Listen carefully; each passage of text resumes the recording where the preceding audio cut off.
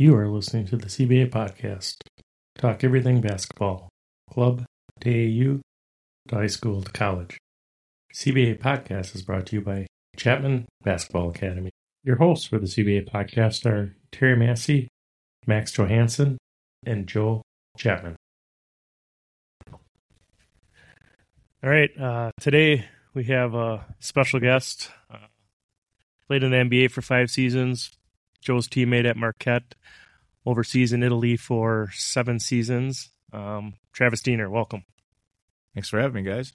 Yeah, this is going to be a good podcast here. I mean, we're just talking just off this, his competitive drive. We're just talking about when he was at Marquette as a coach, and just going against the guys. And I hear stories all the time about how much guys hated playing Trav when he was on the scout team, just because, like he said, you can do whatever the hell you want on the scout team, and you just going after blood, really, when you're on that scout team.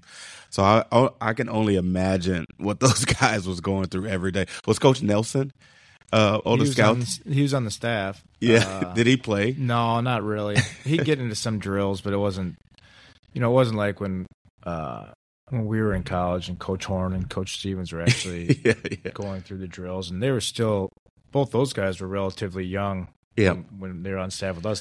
And at this point, I was only 32, 33 years old, so I was still in good shape. I just come off a pretty good season overseas, so it wasn't like I was, old and couldn't play. And these college guys are young, and the wisdom that you gain through playing professionally, and you play at your own pace, and they just didn't understand that yet. And I mean, to be honest, we weren't very good, or we weren't very talented early on in Wojo's tenure, just because of the coaching change. Guys had left. It was a whole new culture now. So there's a lot of things, but yeah, I had the ultimate green light, which is not good for them. Really easy. Have you ever not had the green light? Oh yeah. I mean, there's a green light, and then there's like a yellowish green light. With at Marquette, I mean. Yeah, I had the green light, but it's still like you're still trying to play in the confines of an offense, and you're a point guard, which is totally different. You're trying to get, I naturally didn't want to score a lot. I think my last 2 seasons at Marquette were, I was in a role that I needed to score for us to have our best chance of winning, which I don't think your point guard should be the guy that leads your team in shots. So it wasn't. The structure of the roster, I just didn't think was right. I think Joe would agree with that. Yeah. Naturally, I want to get my teammates involved. I think that's the point guard's job. So, to answer your question, I had the green light, but did I really necessarily want it? I don't think so. Well, we wanted to give it to him. I mean, we're going to dive into this. I've never seen a 6'1" white guy to do the things that this dude do. To this day, I mean, we still play. We try to play, probably like 7 months out the year. And just reading the book, and, obviously there was stuff in the book that I knew majority of the book. But just that competitive drive, that leadership, that no-lose mentality, that started, when did that start for you? And how did you hone that development, knowing, this is there's nothing special about you. Like if you walk through the door and you see Travis Diener, you don't think NBA player, you don't think one of the best players to play at Marquette. You just, you see a 6'1" white guy. So, tell us about how that, you got to that point. Yeah, I mean, I think with everybody, it's not just me, but I think it's the environment you grow up in. The situations you come across. Obviously, everyone has their own story. You grew up a certain way. I grew up a certain way. For me, it was I grew up in a 2-parent household with sisters, and what really helped me was I was always competing against older cousins, and I think and my uncles. So I'd always be the youngest player on the court, the smallest player on the court, and it was hard. And I was, naturally took blame for everything because that's the easiest way to point. I mean, it's like if we play now, it's easy to blame the worst guy in the court. Right. But naturally it built character. It built how to deal with adversity, which I think, that's what basketball, that's what sports is all about, is how you can deal with adversity, because it's always going to come. And naturally, I think I just always played with a chip on my shoulder from that. And my dad was pretty hard on me. His work ethic was something that I think I developed, his passion, his loyalty. So I think all those things and how I grew up kind of molded me into being this guy that just loved to compete. I love the competition of it all. I think, if I go back, and it even says in the book, like, I didn't really necessarily like, individuals where we weren't competing. I didn't like to go through a drill just to go through a drill. I always wanted, a score on the scoreboard or some sort of competition. Even when I go out and shoot, if I shoot by myself or shoot against somebody else, it's always internally some sort of competition. So I think all that naturally just has made me who I am. Yeah. For right or wrong. And you got so many different cousins and relatives that played the game and played at a high level. Your sisters both played, and your cousins were unbelievable. Drew, Drake, just playing against those guys. I mean, they just got a will to win in that family that's just kind of unmatched. And when you're around them, you kind of feel that intensity kind of rise, because they're all kind of feel the same way. Even Rachel, when she's watching, the games over the summer, you can feel her intensity is like, let's go. We need to win like every possession of every game. And, as a coach and as a teammate of his, and like you appreciate like the background of how people kind of become who they become. So I think that's pretty cool. And then you play multi-sport. You play baseball. What got you into playing baseball? I started baseball when I was really young.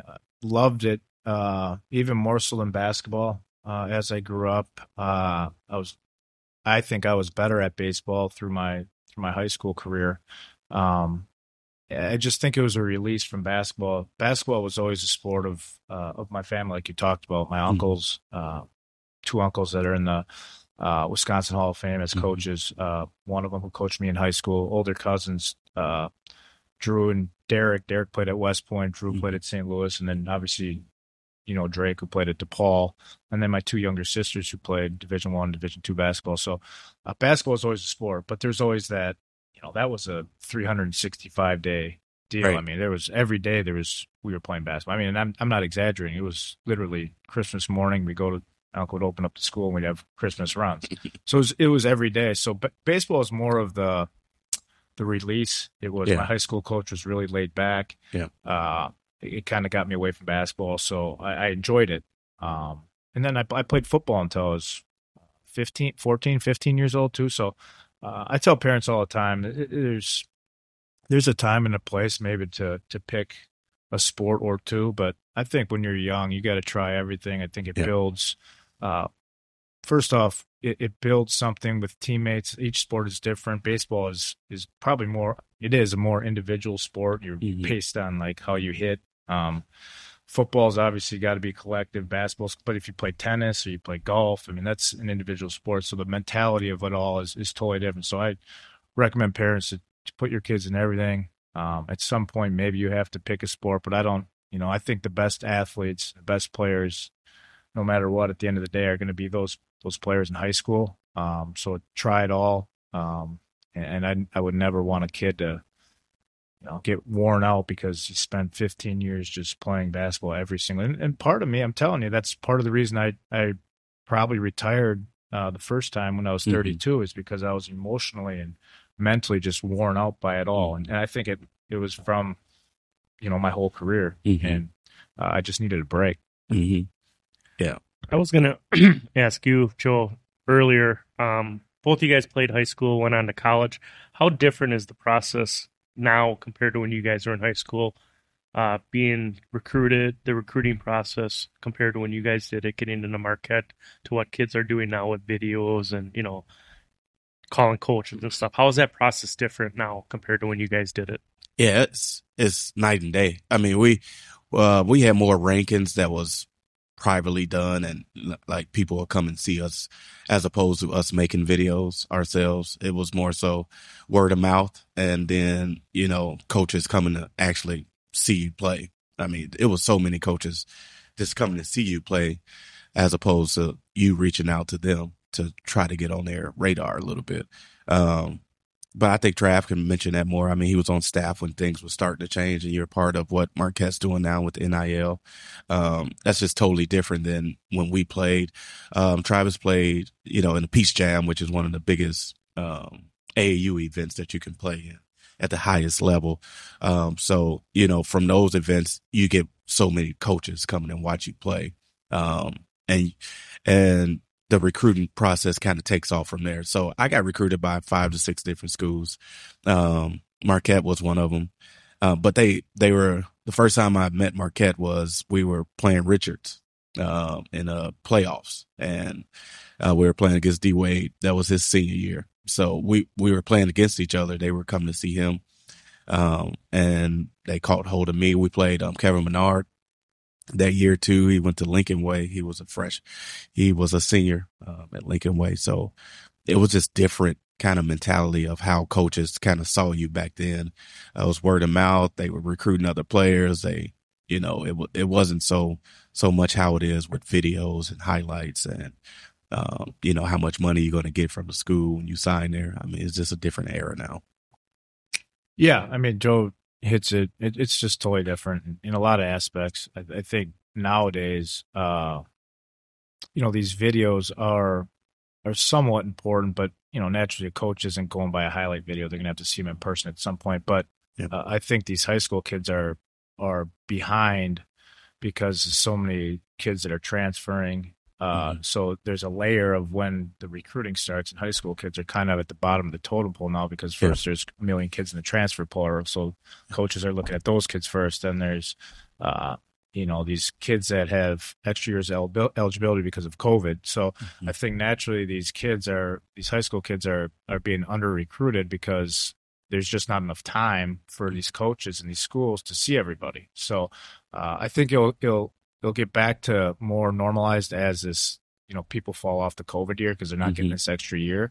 There's just not enough roster spots for high school kids right now, or scholarships. But it's changed. Obviously, social media is huge in today's game. I mean, Joe knows with AAU and what he tries to do for his kids.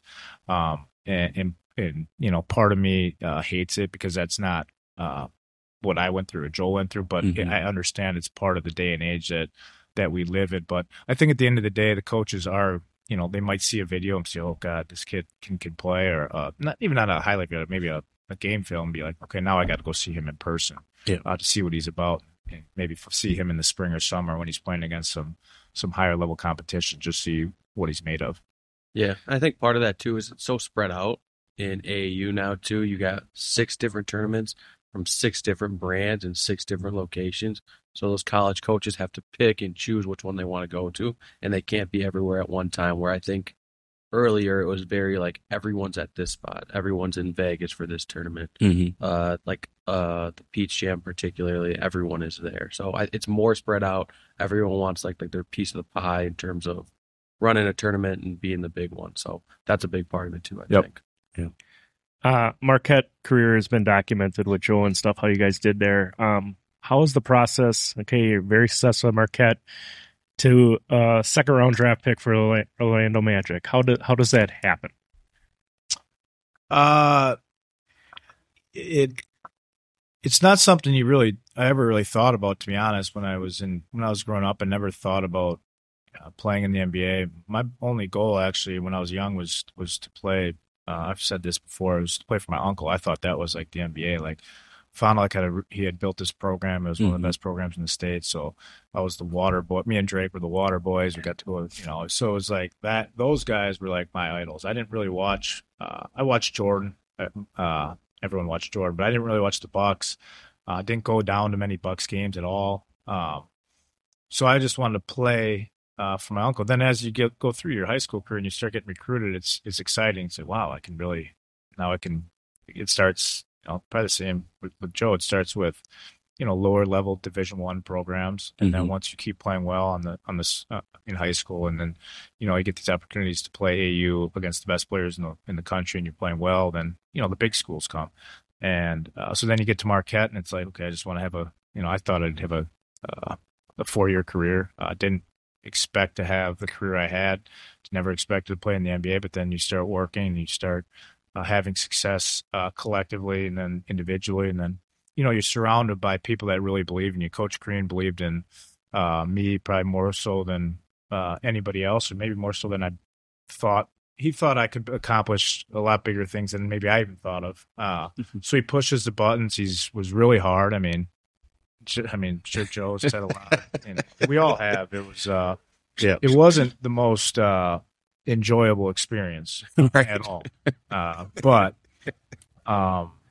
I think there was a purpose for it, and maybe there was, maybe there wasn't, but it worked out for not only me. If you look at that Final Four team or guys that stuck through Marquette, everyone is successful in their own route. So it worked, and then I guess I put my name on a radar, and then got drafted, and Joe was there, in just one of the most satisfying moments of my life, because you work so hard for something, and to get drafted to play against the best players in the world was I can't even say it was a dream come true, because I really never dreamt about it. But as I got older, I started thinking about it, and I'm in college, and you see and you hear, and Coach Green's like, well, you have a chance to do this, this, and this. You just got to keep going, and then it just becomes a reality. Well, we got to go back a little bit. I think that was the most Miller Lights I ever drank at the press box. And the funny thing is, I didn't even drink that night because I was so nervous. Yeah. He didn't even know. Like, he didn't have an idea if he was going to get drafted. So he had the party without knowing, like, what the reality of this was going to be. I think you would have went higher if you didn't. I think it was your hand. Yeah, I broke my hand. You broke your hand. And we were rolling too. I think we lost 1 or 2, maybe 3 games before he got hurt. And like, for us, I talked about this before, 90% of us who enter college, we're going to be different than what we were in high school. And Travis had to go through that too. I mean, his freshman year, he was, I think you were top 40 in your class, something like that. And he had a transitional period too, like we all have to go through. And that year you didn't start, but most times you finished the game. Yeah. But I don't think you started a lot. And that's the times I was starting to watch more and see if I can, play with that type of team. But I just saw the transition of a top 40 player that a lot of people know of. Now he's playing in a different role. You were playing more 2 guard too. Yeah. You're playing next to Cordell. you was playing next to Cordell Henry, who's an unbelievable fast player who just gets up and down, got floaters, threes. He was just, I mean, if he played in this era, I mean, he was a special, really good player, talent.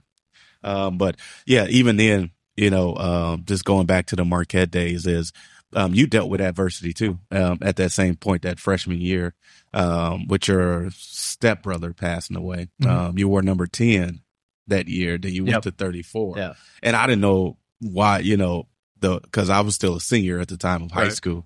So it was more so, that game of basketball helping you through the adversity period that you were going through.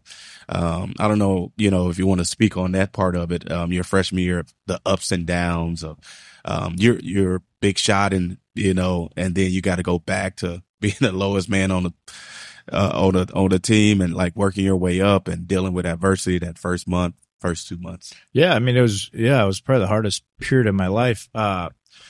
What I respect about Coach Green is, I was, like you said, highly recruited, highly ranked, but he never promised me anything. He said, "You're going to come in. We have a good point guard, an all conference type point guard. Our 2 guard is this kid sitting out. Yeah, who's going to be really good, and that's Dwayne. Yeah.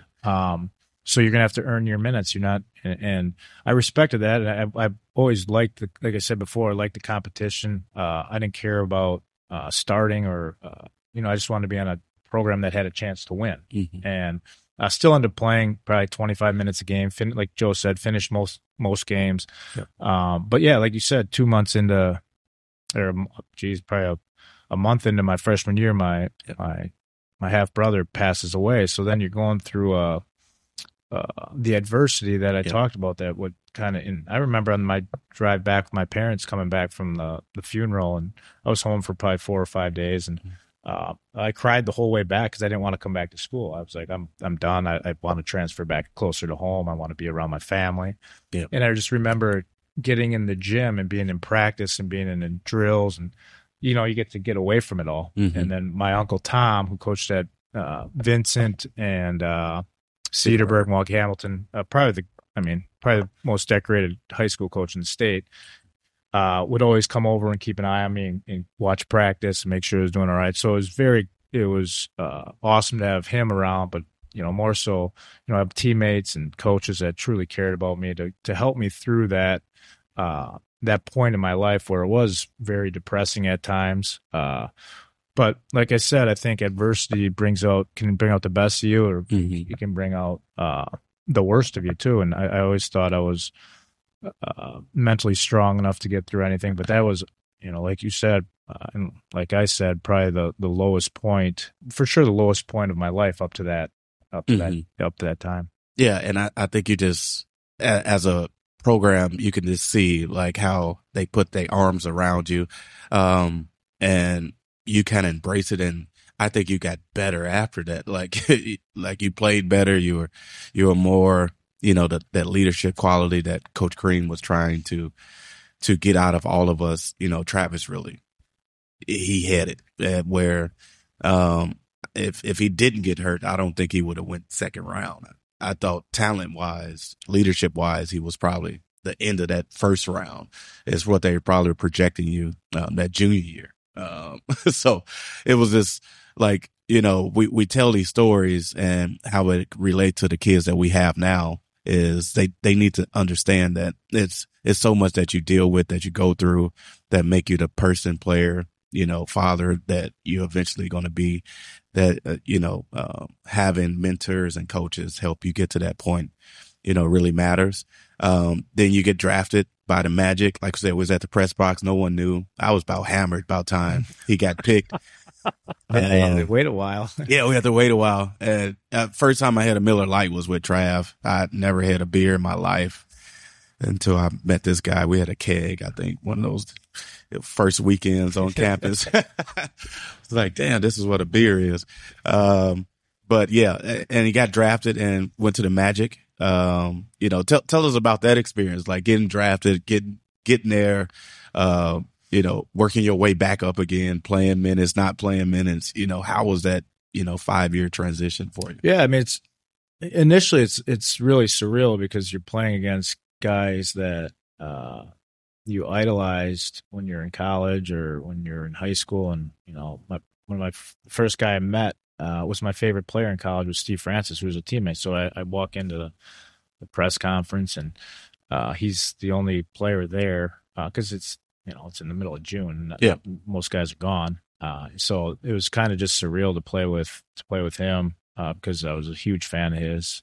Grant Hill was on the team, who was maybe the most professional player I played with in my 5 years, and obviously everyone knows who he is. So, but then you get on the court and you're playing against these guys, and it's like, kind of like, holy shit, like I'm playing against, LeBron James. Well, LeBron was young at that time, but at that time it was Iverson for me, Kobe. Yeah. And it's just like, it was really neat and cool. And then you have a little success and you're like, okay, I belong here. And it's kind of like the transition from high school to college. There's some anxiety about it. Do I really, I don't care how good you are. It's a change. And for me, I was never, this powerful, strong player. So the transition was always going to be a little different because I wasn't going to be able to overwhelm people with my physicality. So it's, with your intelligence, with your skill level. And then you have some success and it becomes a little easier. The game slows down. And I had some success and it was fun. And, after 5 years, it was time for me to make a decision on, do I want to stay in the NBA for 5 more years and maybe be a, 10th, 11th man. And that was fine. I mean, I was really realistic with who I was as a player. I knew I was never going to be a an NBA starting point guard, or do I want to go to overseas in a high level league and have a huge role? And, that's what led me to Italy. And in Italy, what made you choose Italy over other places? Was it family from Rome? It was, it was either Italy or Spain. I think first off, for the league, I knew, and you've been over there, Spain, and Spain, and still is the top league, foreign, and then Italy's, probably in the top 3 or 4. And at the time, it was probably top 3. Yeah. Yeah.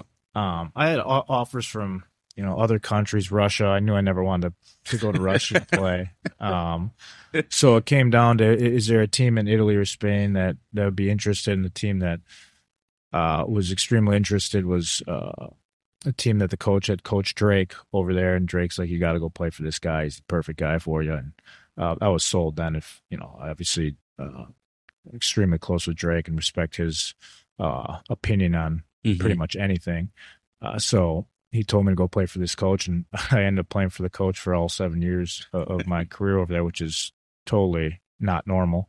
Right. But he was the guy that gave me the ultimate green light, but a lot of freedom to be who I am. And I think I'm at my best when I have a relationship with the head coach, when he trusts me to be the leader and to do things how I feel would benefit, my teammates. So, Italy was an incredible 7 years of my life.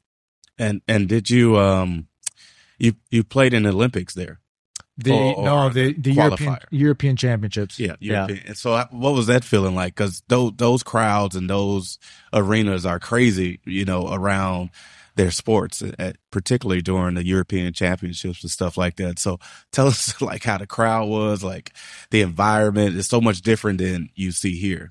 Yeah, I mean, it was. I got my Italian passport through my wife, whose parents were both born in Italy. So, got my Italian passport, and what that meant is I could play in the that summer. You have dual citizenship. Dual citizenship. So what that meant for that summer when I got it was ultimately I could have played in the Olympics or the World Championships. But that summer it would end up being because it staggered. It was the European Championships, which were held in Slovenia, which is like.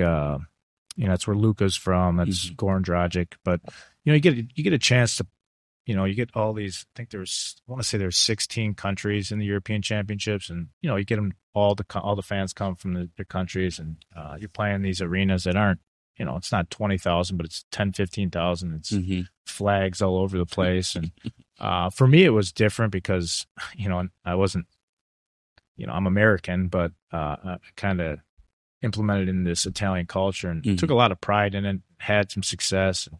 But you play against all these foreign, and now they're in the NBA, and you just see all the international flavor that's in the NBA. I think is just going to continue to grow. Yeah. But even back then, you're playing against all these guys that are now in the NBA, and it was really just a unique and different experience for me because I never thought that would ever happen. Yeah. And how many championships did you win over there? I won 2 Italian Cups. 2 Italian Cups. Yeah. That's one of the best things you can do there. That's a special time period, and your kids were born there. Do you have anybody that was born there? Well, my first one was we were pregnant over there. She flew back and had the baby here. Our second one was born in Italy, and then Luca was born when I was on staff at Marquette. So, but yeah, they got a chance to kind of like grow up in Italy and learn the language and the culture, and those are moments. I mean, that's stuff you never thought of when you were young. Like I never thought I'd leave, Fond du Lac, and then you're traveling across the world playing basketball. I don't know how many countries I've actually played basketball in, but it's in the probably 15 to 20 different countries that I've got to play basketball in or travel to, and it's just unique to see the different cultures, to see different people. And naturally be accepted by different types of people is what basketball is all about. Like, you look at the demographic or, how I grew up to how Joe, you grew up, or how Steve or Dwayne, we're so different on how we grew up, but the common theme is, basketball brings you together, and then you form these relationships with teammates and bonds because you go through so much adversity especially in college. With naturally, we didn't like Green very much at all, so we became really close. And then when you have success, that's just magnifying how tight the brotherhood really is. If we would have been shitty, Joe and I probably wouldn't even be friends right now. Right. But I mean, like I had some, you're closest with the teams that you win with. It's just how it is. I mean, you go to the NBA and you see these teams. I was on shitty teams in the NBA, and we weren't close. And I guarantee the teams that win championships, they're close. It's no secret. It's not, teams that are connected and tight, they win. So it's pretty easy. You kind of mentioned it as you were going along. Coaching wise, like what was your favorite style to play for? What coaches got the best out of you? Like, it seemed like Crean was completely different than the Italian coach you had. Like, did you prefer one? What was like the best fit for you, do you think? Well, yeah, I would prefer the professional one, but I'm a professional too. Yeah. I know better. I know who I am. What I needed in college was Crean. So it's he brought out the absolute best of me, and it has a huge role, more so than maybe anybody, in how I developed as a player. So it's two different styles of coaching. I don't think you can treat's maybe a strong word. You can't coach the way that Crean coached at the professional level, because I'm a grown man. I have kids. I've been through it all.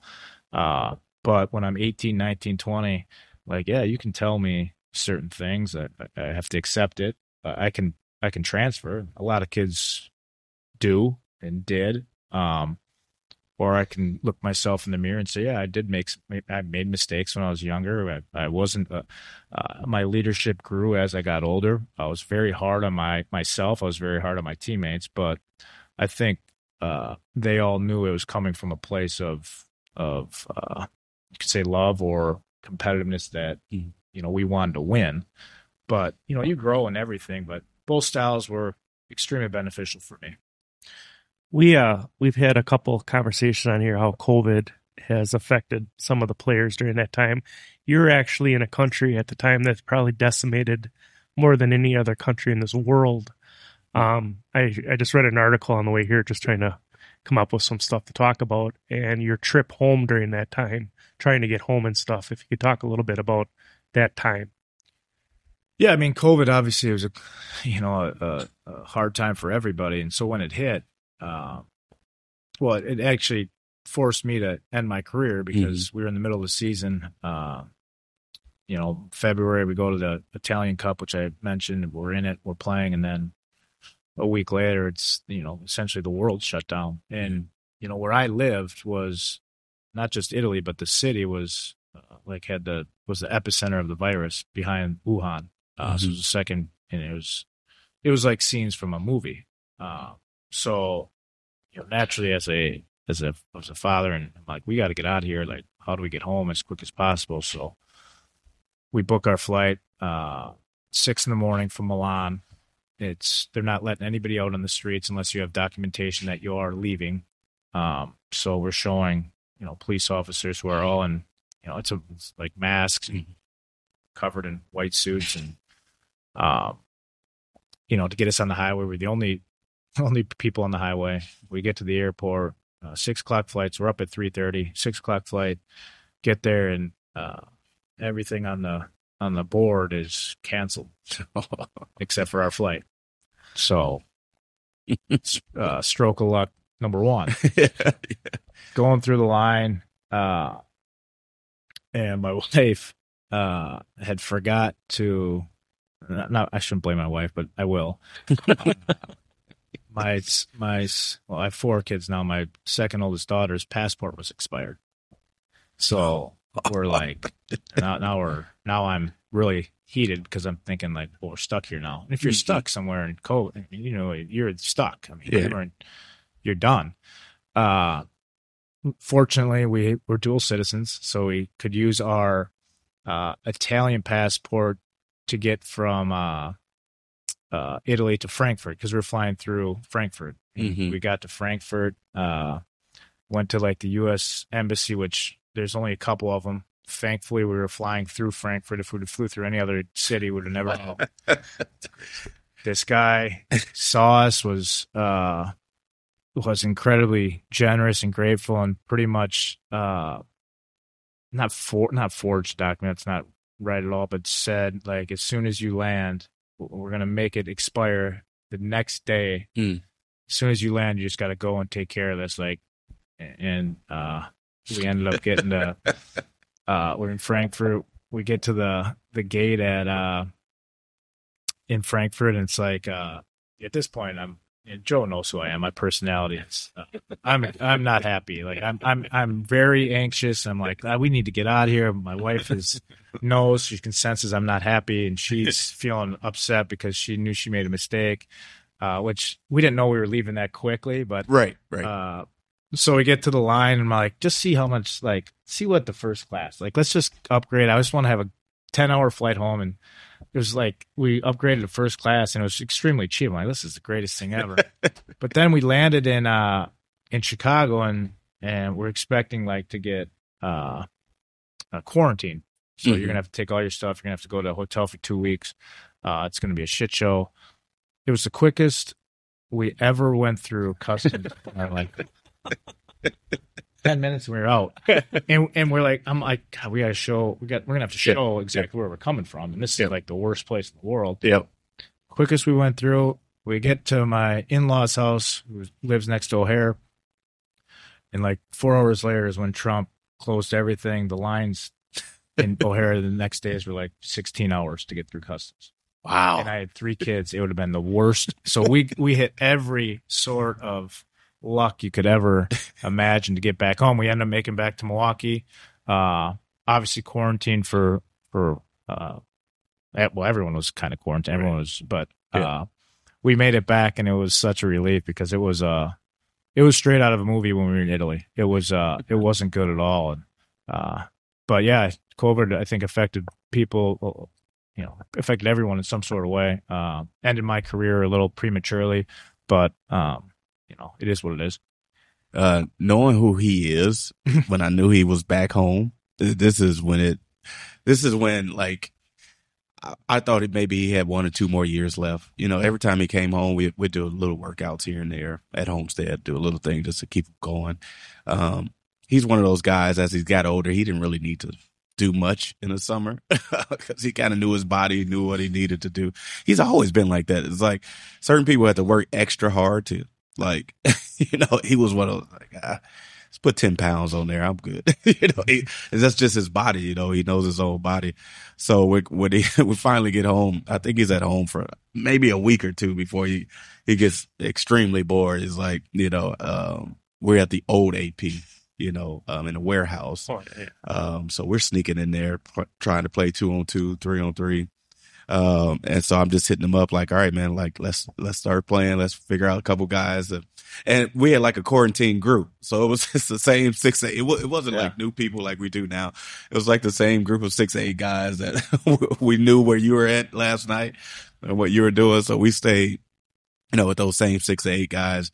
And, I think that we both needed that. We're both like creatures of habit, and you need that outlet. One, I need to get the hell out of the house, so we needed that moment. And I think that kind of helped us bond more, with, figuring out workouts. We were doing Zoom workouts with the kids. He'd come over to my house. I go over to his house and do Zoom workouts and figure out workout plans to do with people. We go to other people's houses and do workouts with them. So, during that time period, that's his, prematurely second retirement. So it was more so trying to figure out what's next, while the country is still shut down. We're trying to figure out how to, keep evolving and keep the kids going and keep ourselves going. So we have all these workouts, Zoom workouts. And it was just, inspiring to see that, all these kids and all these parents, they still wanted their kids to do something. So Travis played a big role in that, of getting the kids going. And I think it kind of led him to this next path that we're both on now, of training and, coaching and doing different things. So I think it started during COVID, how, one thing that happened out of there is we all got better at, what we wanted to do after, the game of basketball. So your basketball career's over. Did you then go right away to Marquette? Because you coached there for a while too, right?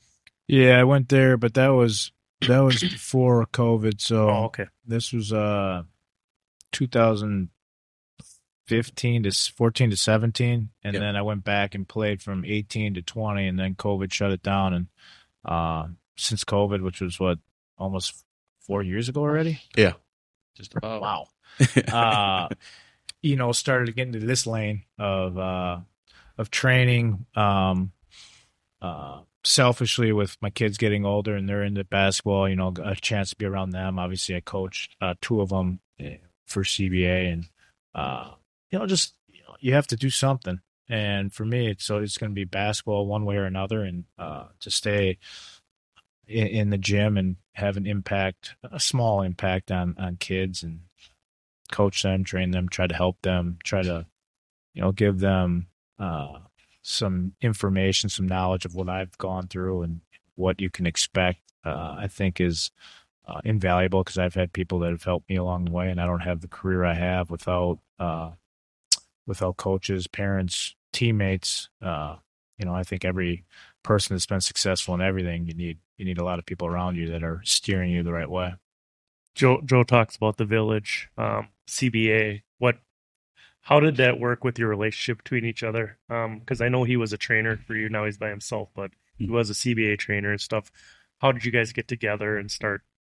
Yeah, it started during COVID. I think that's when it all started with like a game plan of what, he kind of saw, I think you were on staff at Marquette. He kind of saw what I was getting into, the lane that I was getting into. And I think that was something that you wanted to do, once his playing days was over. So this kind of forced our hand, more as like, all right, let's start this thing now, of getting you going with training girls, training guys. It was just like, coming up with a game plan of like what's next. And I think COVID kind of, made us do that, because previously we saw each other every summer because we had TBT, which we're going to dive into a little bit. But with TBT, Trav was actually coaching us, him and Wes Matthews, and I was playing. Yeah. And then that kind of flipped and reversed, the year before COVID. I think I first took over coaching TBT from those guys, and we were successful when I played. We went to a few, Final Eight games, Sweet 16s. We were always one of the top teams when we played in the first couple years too. So it was just funny to see the transition of coaching, of training. Some of those kids we used to train used to come to our games in Chicago, our finals games. So it became something that like, okay, now I can see him really diving into this, because it's one, he's going to be in the gym anyway. It's just what he does. But secondly, just seeing the passion of seeing people grow and get better. That's the part of the village that we're accustomed to. You're a parent coach. We talked a little bit about how we had a segment on the parents, the good, the bad, the ugly, a while back, and how parents are so out of control. Some parent coaches are really out of control. I found it pretty cool when I watched like Steve Novak coach his kid. His kid is just another player on the floor. There's no peripheral treatment. Talk a little bit about coaching your daughters and how you approach that. You're at the highest level there was, and now you're coaching your daughters. Yeah, I mean, I think I have a little, I can relate, because I know how it's been, because my uncle coached his sons in high school, he coached nephews in high school. So I think there's a way that it has to go, and you almost have to be the exact opposite of, favoring your own child. You almost have to be a lot harder on him or her. And maybe that's not beneficial for I'm learning this. It's not maybe as beneficial for my daughter, because I am a little, maybe at times, too hard on her. and maybe she's not ready for that yet. So it's tricky. It's not easy for sure, because it's you're a father first, and you want what's best for her on the basketball court, but you also have, you have 9, 10 other girls out there, and your number one responsibility is to grow each and every one of them. And I think I have a pretty good balance. I have a vision of how I want to do it, and I think for the 9 or 10 other girls, I do a pretty good job. It's the one who's my own daughter that maybe at times it's very difficult for both of us. So I've taken a step back during the winter season here with HBC, and kind of just am a fan or a dad.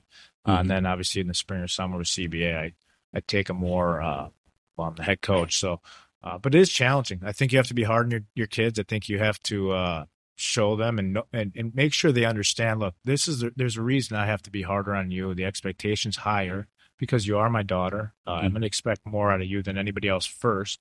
Second, like I can't just give you things. If parents do that, I don't think that's the right message. And then obviously you see parents that go way overboard on things. I mean, we're talking about 10, 11, 12-year-old boys and girls basketball. It's really not as competitive I am, and I want to win. It's not that serious. It's more so about what kind of, experience these girls, for me, it's girls right now, what kind of experience these girls will have in high school. And so to build that from now until high school, I think is more important than, winning a AU tournament in April. But most people can't understand that, and it's hard for them in the moment to not be emotional. And I think I do a really good job of understanding what's important and what's not. I think the hardest part for me is just coaching my daughters, because at times it becomes it doesn't become good. Yeah. Well, it takes a village, and like we always say, the village matters. Like we talk about our own kids on here a lot, and it's just hard to coach your own kids. And for me, it's like, I need someone else to coach my kids, because the other days of the week, I maybe take them, do some shooting and stuff like that. But I need to, find someone that I can trust and be like as hard on them with a different voice that I would if I was the person that was always with them. And I think we're finding that balance, with me training Karina. Yeah, no, Joe's been good. I send my oldest to him, and I see her work at a different level than when I'm around her, because naturally if she does something even sort of wrong and I try to correct her, and even in a positive way, she's just not going to listen the way, because I'm dad. Yeah, dad. Exactly. She might think I'm picking on her. But when I see her, working with Joe, and I'm on the other court and looking over, she works hard, and I like who she is as a player more so than at times when I'm coaching her, just because she's just going to roll her out. I mean, it's 11-year-old little girl. She isn't going to listen too much to what I have to say. Right. But I think that's the balance that we all are searching for like all of our kids who's fortunate enough to be playing the sport that we grew up in. Is what are the lessons and values you're trying to teach them, more so than the wins and losses. Like this has shaped our whole life, and we want, some sort of that to shape them, to be whoever they're going to be later. So, that's why that village, matters, and coaching, it really matters in that. But I know we want to talk about TBT. Yeah, I was gonna say you walk into the gym here, and there's a banner on the wall of a championship, and someone made a big shot there to win that championship. Talk a little bit about that. Yeah, let's start from the we got to start over there. Oh God, no, the Scooby-Doo van to get down there. But the year before, it really starts the year before of going through that moment of not winning the title that year. That's when that bubble really happened. That was fun for us. I think if we would have won that year, I don't think we would have played the next year, because it was COVID and, it was whatever. But I think because we lost in the finals, it was a point of emphasis for everybody to come back and let's try it again. And losing in the finals, I mean, it was emotional because the confetti was coming down and you're leaving the court and you're like, damn, we all have lost a game. It's part of it. But in that moment, when you're adults now, it's a little bit different because a lot of us don't know if we're going to be coaching again or playing again. We're all older, so you kind of grasp the moment a little bit more because you don't know when the last time you're going to see these guys or be in this type of moment. And coaching adults is way different than coaching kids. And, is by playing in TBT, it helped me try to figure out how to coach it because that's a different battle. You're managing, 10 or 12 egos on the court who's been very successful in whatever lanes they've been in, whether it's NBA or high level Europe. So you're trying to manage that as a coach, which is tricky because you're managing people your age that you played with. You're managing people who was all-time leading scorers, who had better careers than you. So you're trying to put it all together to make them feel like every role matters. And that's when leadership comes in. And that was one of the best things that happened to our TBT team was COVID because we got 2 or 3 weeks in before we left and we started to come together a little bit, and having Travis, the leader, the veteran, the guy who played, overseas NBA long time, they all respected him for his career that he had. So it was more so you needed a guy like that. And I kind of added him without him knowing. We always talked about it, but we didn't know where you're going to actually, go through it all. And I think he was golfing or something and it got announced because they kept asking me all right, is that it? Is Travis playing? I'm like, dude, this Adam on the team. And it kind of went from there. Yeah. I mean, I think Joe hit it on the head. Played the year before in Chicago and, when you lose a game, it gets very emotional in the locker room afterwards. Joe said there's 10 to 12 egos and everyone thinks they're a lot better than they are. And, to manage that, and Joe's closer with certain players than he has other players, but he's the coach. So it's hard and it's a hard job for Joe. So then the following year, like you said, I didn't really know. Every year for me is up in the air because it is a commitment. And if you want to have a chance to win, you're going to have to spend, 3-4 weeks getting ready. I'm going to have to be in shape because at that point, I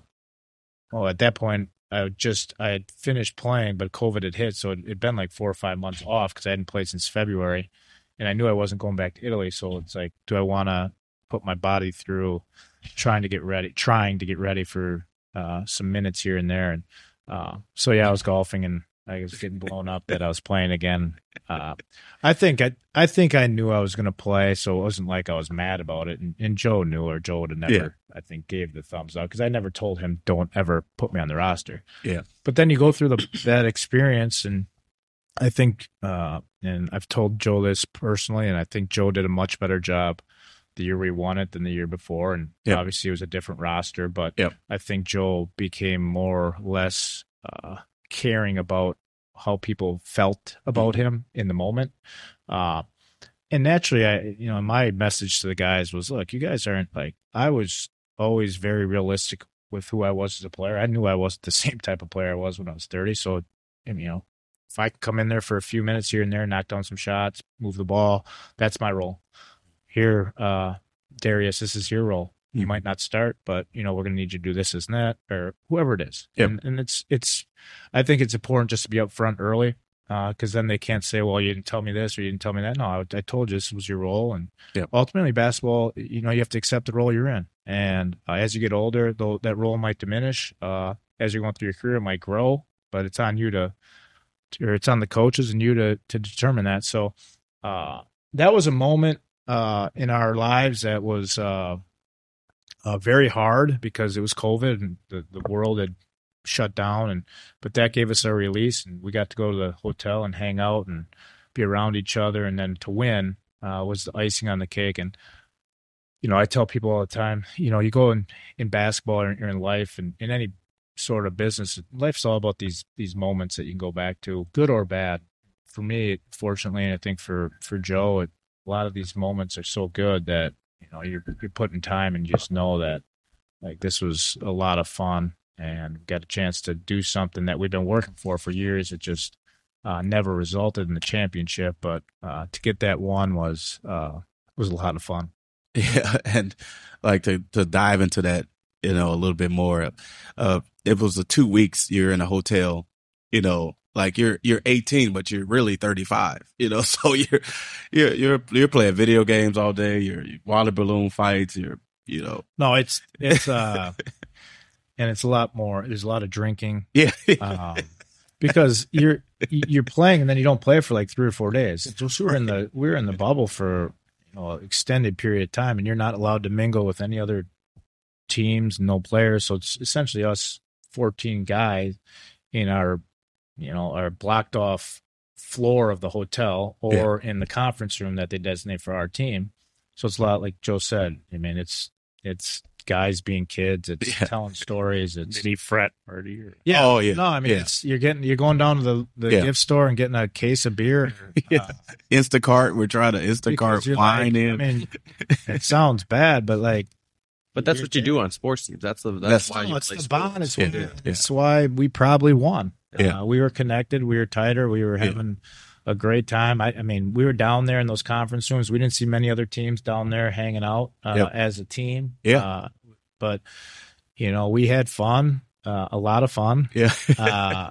But winning makes it all fun too. Like we could easily lost the first game and been on our way back in the van back home, but kept winning, kept believing that this was our year. And I think, I remember talking to the team the night before the game, and I was like, this, the year before, we weren't right internally, our team, but we didn't deserve to win. I really felt truthfully that year we deserved to win by how we had prepared, how we had treated each other. And I think the basketball gods were shining down on us because we deserved it that year. Yeah. Yeah, and that's a testament to the leadership we had with Trav, the coaching, the players buying into their roles. Every game was different, and you can go back and look at every game and say someone made a different play or different moment in every game that made us win. And there was moments where people didn't play as much as they wanted to the day before. We had time to embrace each other. It wasn't you go back to your families or hear from somebody else. It's like, no, you either lock yourself in that room or you can come out and be a part of, what we're doing because, you only had each other, go through that. So that moment, it was just like the pinnacle of like the basketball, for TBT, wise. And for all of us, I think as former players is we miss being a part of a team the most. Not the wins, losses. You miss the 10, 12 guys. It's a crack jokes around and, have fun and be yourself and just laugh. And, that's the part you miss when you're done playing, more so than the win losses or whatever. And I think, in that moment of coaching, you create a bond that's forever with those guys. And they all got their different lanes that they go back to. That group, we still talk and, text today. And I think that's how Trav said it earlier. Those teams make it special because we're still on group chats together and do different things. That's how you know that you're a part of something that was really good. Moving forward here, why you could probably do whatever you want, right? You could get into college probably and coach. You could do whatever. Why youth basketball right now? Yeah, I mean, it's a good question. Have had opportunities to do different things, but selfishly, like I said before, it's about, I think, my own kids and watching them develop. And I think not at some point, they're going to grow and get older and be out of the house and have their own journey to pursue. And then maybe I'll do something different. But for the time being, I'm excited about, what we got going on here, coaching my kids with Joe and being involved that way. I never thought I'd be this heavily involved in girls' youth basketball, but that's how it's gone for me with having my own kids, and I enjoy it. I think there's a certain level of focus and discipline with girls. I think they're more coachable. Well, they are for sure. Oh yeah, almost too much actually. Yeah. Almost too like. If I tell you to go from point A to point B, they're directly going to point B. Oh yeah. So we got to teach them how to kind of, not be so robotic. But any young kid, you just see you put yourself back to when you were that age and the joy and the pureness of it all. And you don't find that even in high school kids. they get kind of cool. They don't talk. The joy kind of dissipates as you get older, and that should never happen. I always felt like I played with a lot of anger, but I also there was a lot of joy in it. If you can't lose the passion, the joy. And if you watch, you guys are all in the gym. You watch these 9, 8, 9, 10-year-olds. They're hard to deal with because it's a lot of babysitting, but you can see there is just so much joy in it. And so that's what I love about it. And to see my kids have joy in it, I think that's incredibly important for me right now at this stage of my life. And I'm in no hurry to go on to something new, because I know the next thing I do will be probably very highly competitive and make me maybe angrier than I want. Well, I want to just talk about that joy, because you're not only bringing joy to, your kids, and it's just so many kids that I've seen that you're a part of their village now, where they started, at 8, 9, 10 with that joy and that life, and they go through the journey, they have those highs and lows, and see someone who made the 1% of the NBA and they can relate to and talk to, and you get them back on that path where they need to go. That's part of the joy too, that, some of us had, some of us didn't have, is that mentor, that leader to say, no, let's get you back on the path, that you had when you're 9, 10, 11, because some kids fall off, they get back on. But just to see that commitment that you're doing to, the game of basketball, to the girls and the guys, with the KKs, the Madisons, all those girls that, you've made them better leaders, better players. They all had that joy at a young age, and you kept that joy going, and that's something that you want, but that's hard to do when you've reached the level that you have, to come back down, to do it all over again. I see him at games. I watch a lot of games. I see him at games, and he's actively involved in not just his kids, but other people's kids. And I think that's a testament to how he was raised, but also what he's trying to do for his own kids. So everyone inside of this village that he's bringing joy back to, I think it's going to be good for them as they get older too. I think it's pretty amazing. You can come here at any time, and you're here in the gym, either working with kids during tournaments, you're working concessions. It's pretty amazing. I mean, it's just part of the experience, I think, for people. And for me, I've grown up in it. Like I said, from the very beginning, I was a water boy for my uncle. So being in the gym, doing that sort of stuff, it sounds corny, but you walk in and you smell the popcorn, or you go to a high school game and you're watching girls who you train. And I think being, the number one thing my parents did for me was they were really hard on me, but they were always present, and not everybody has that. Right. I don't think Joe had that. Right. So I think if I can be a presence for my own kids first, that's incredibly important. No matter how hard I am on them, they always know that I'll be there. And then for the people that I train, not to just for them to come into the gym and I'm collecting money from their parents, but to actually go out and show that I care about their success or their failures, probably more so than their failures, because they're going to fail a lot. Just to be there to show that I care more so than just, okay, do a couple 2 dribble right pull up and then, all right, okay, good workout, see you later. But to actually go to, and I see Joe at all the games too, to go to a lot of the Homestead games, because that's where, a lot of my training does, or go watch KK when she was playing, or whoever. It doesn't even matter. I think it's incredibly important for their development, and to see that, okay, well, he's actually, he has a family, he has kids, he could be doing anything else, but he's bringing his kids to watch me perform and deal with. I think it's important to show a presence rather than just work them out all the time or train them. In closing here, because I know you got some stuff you got to get going to.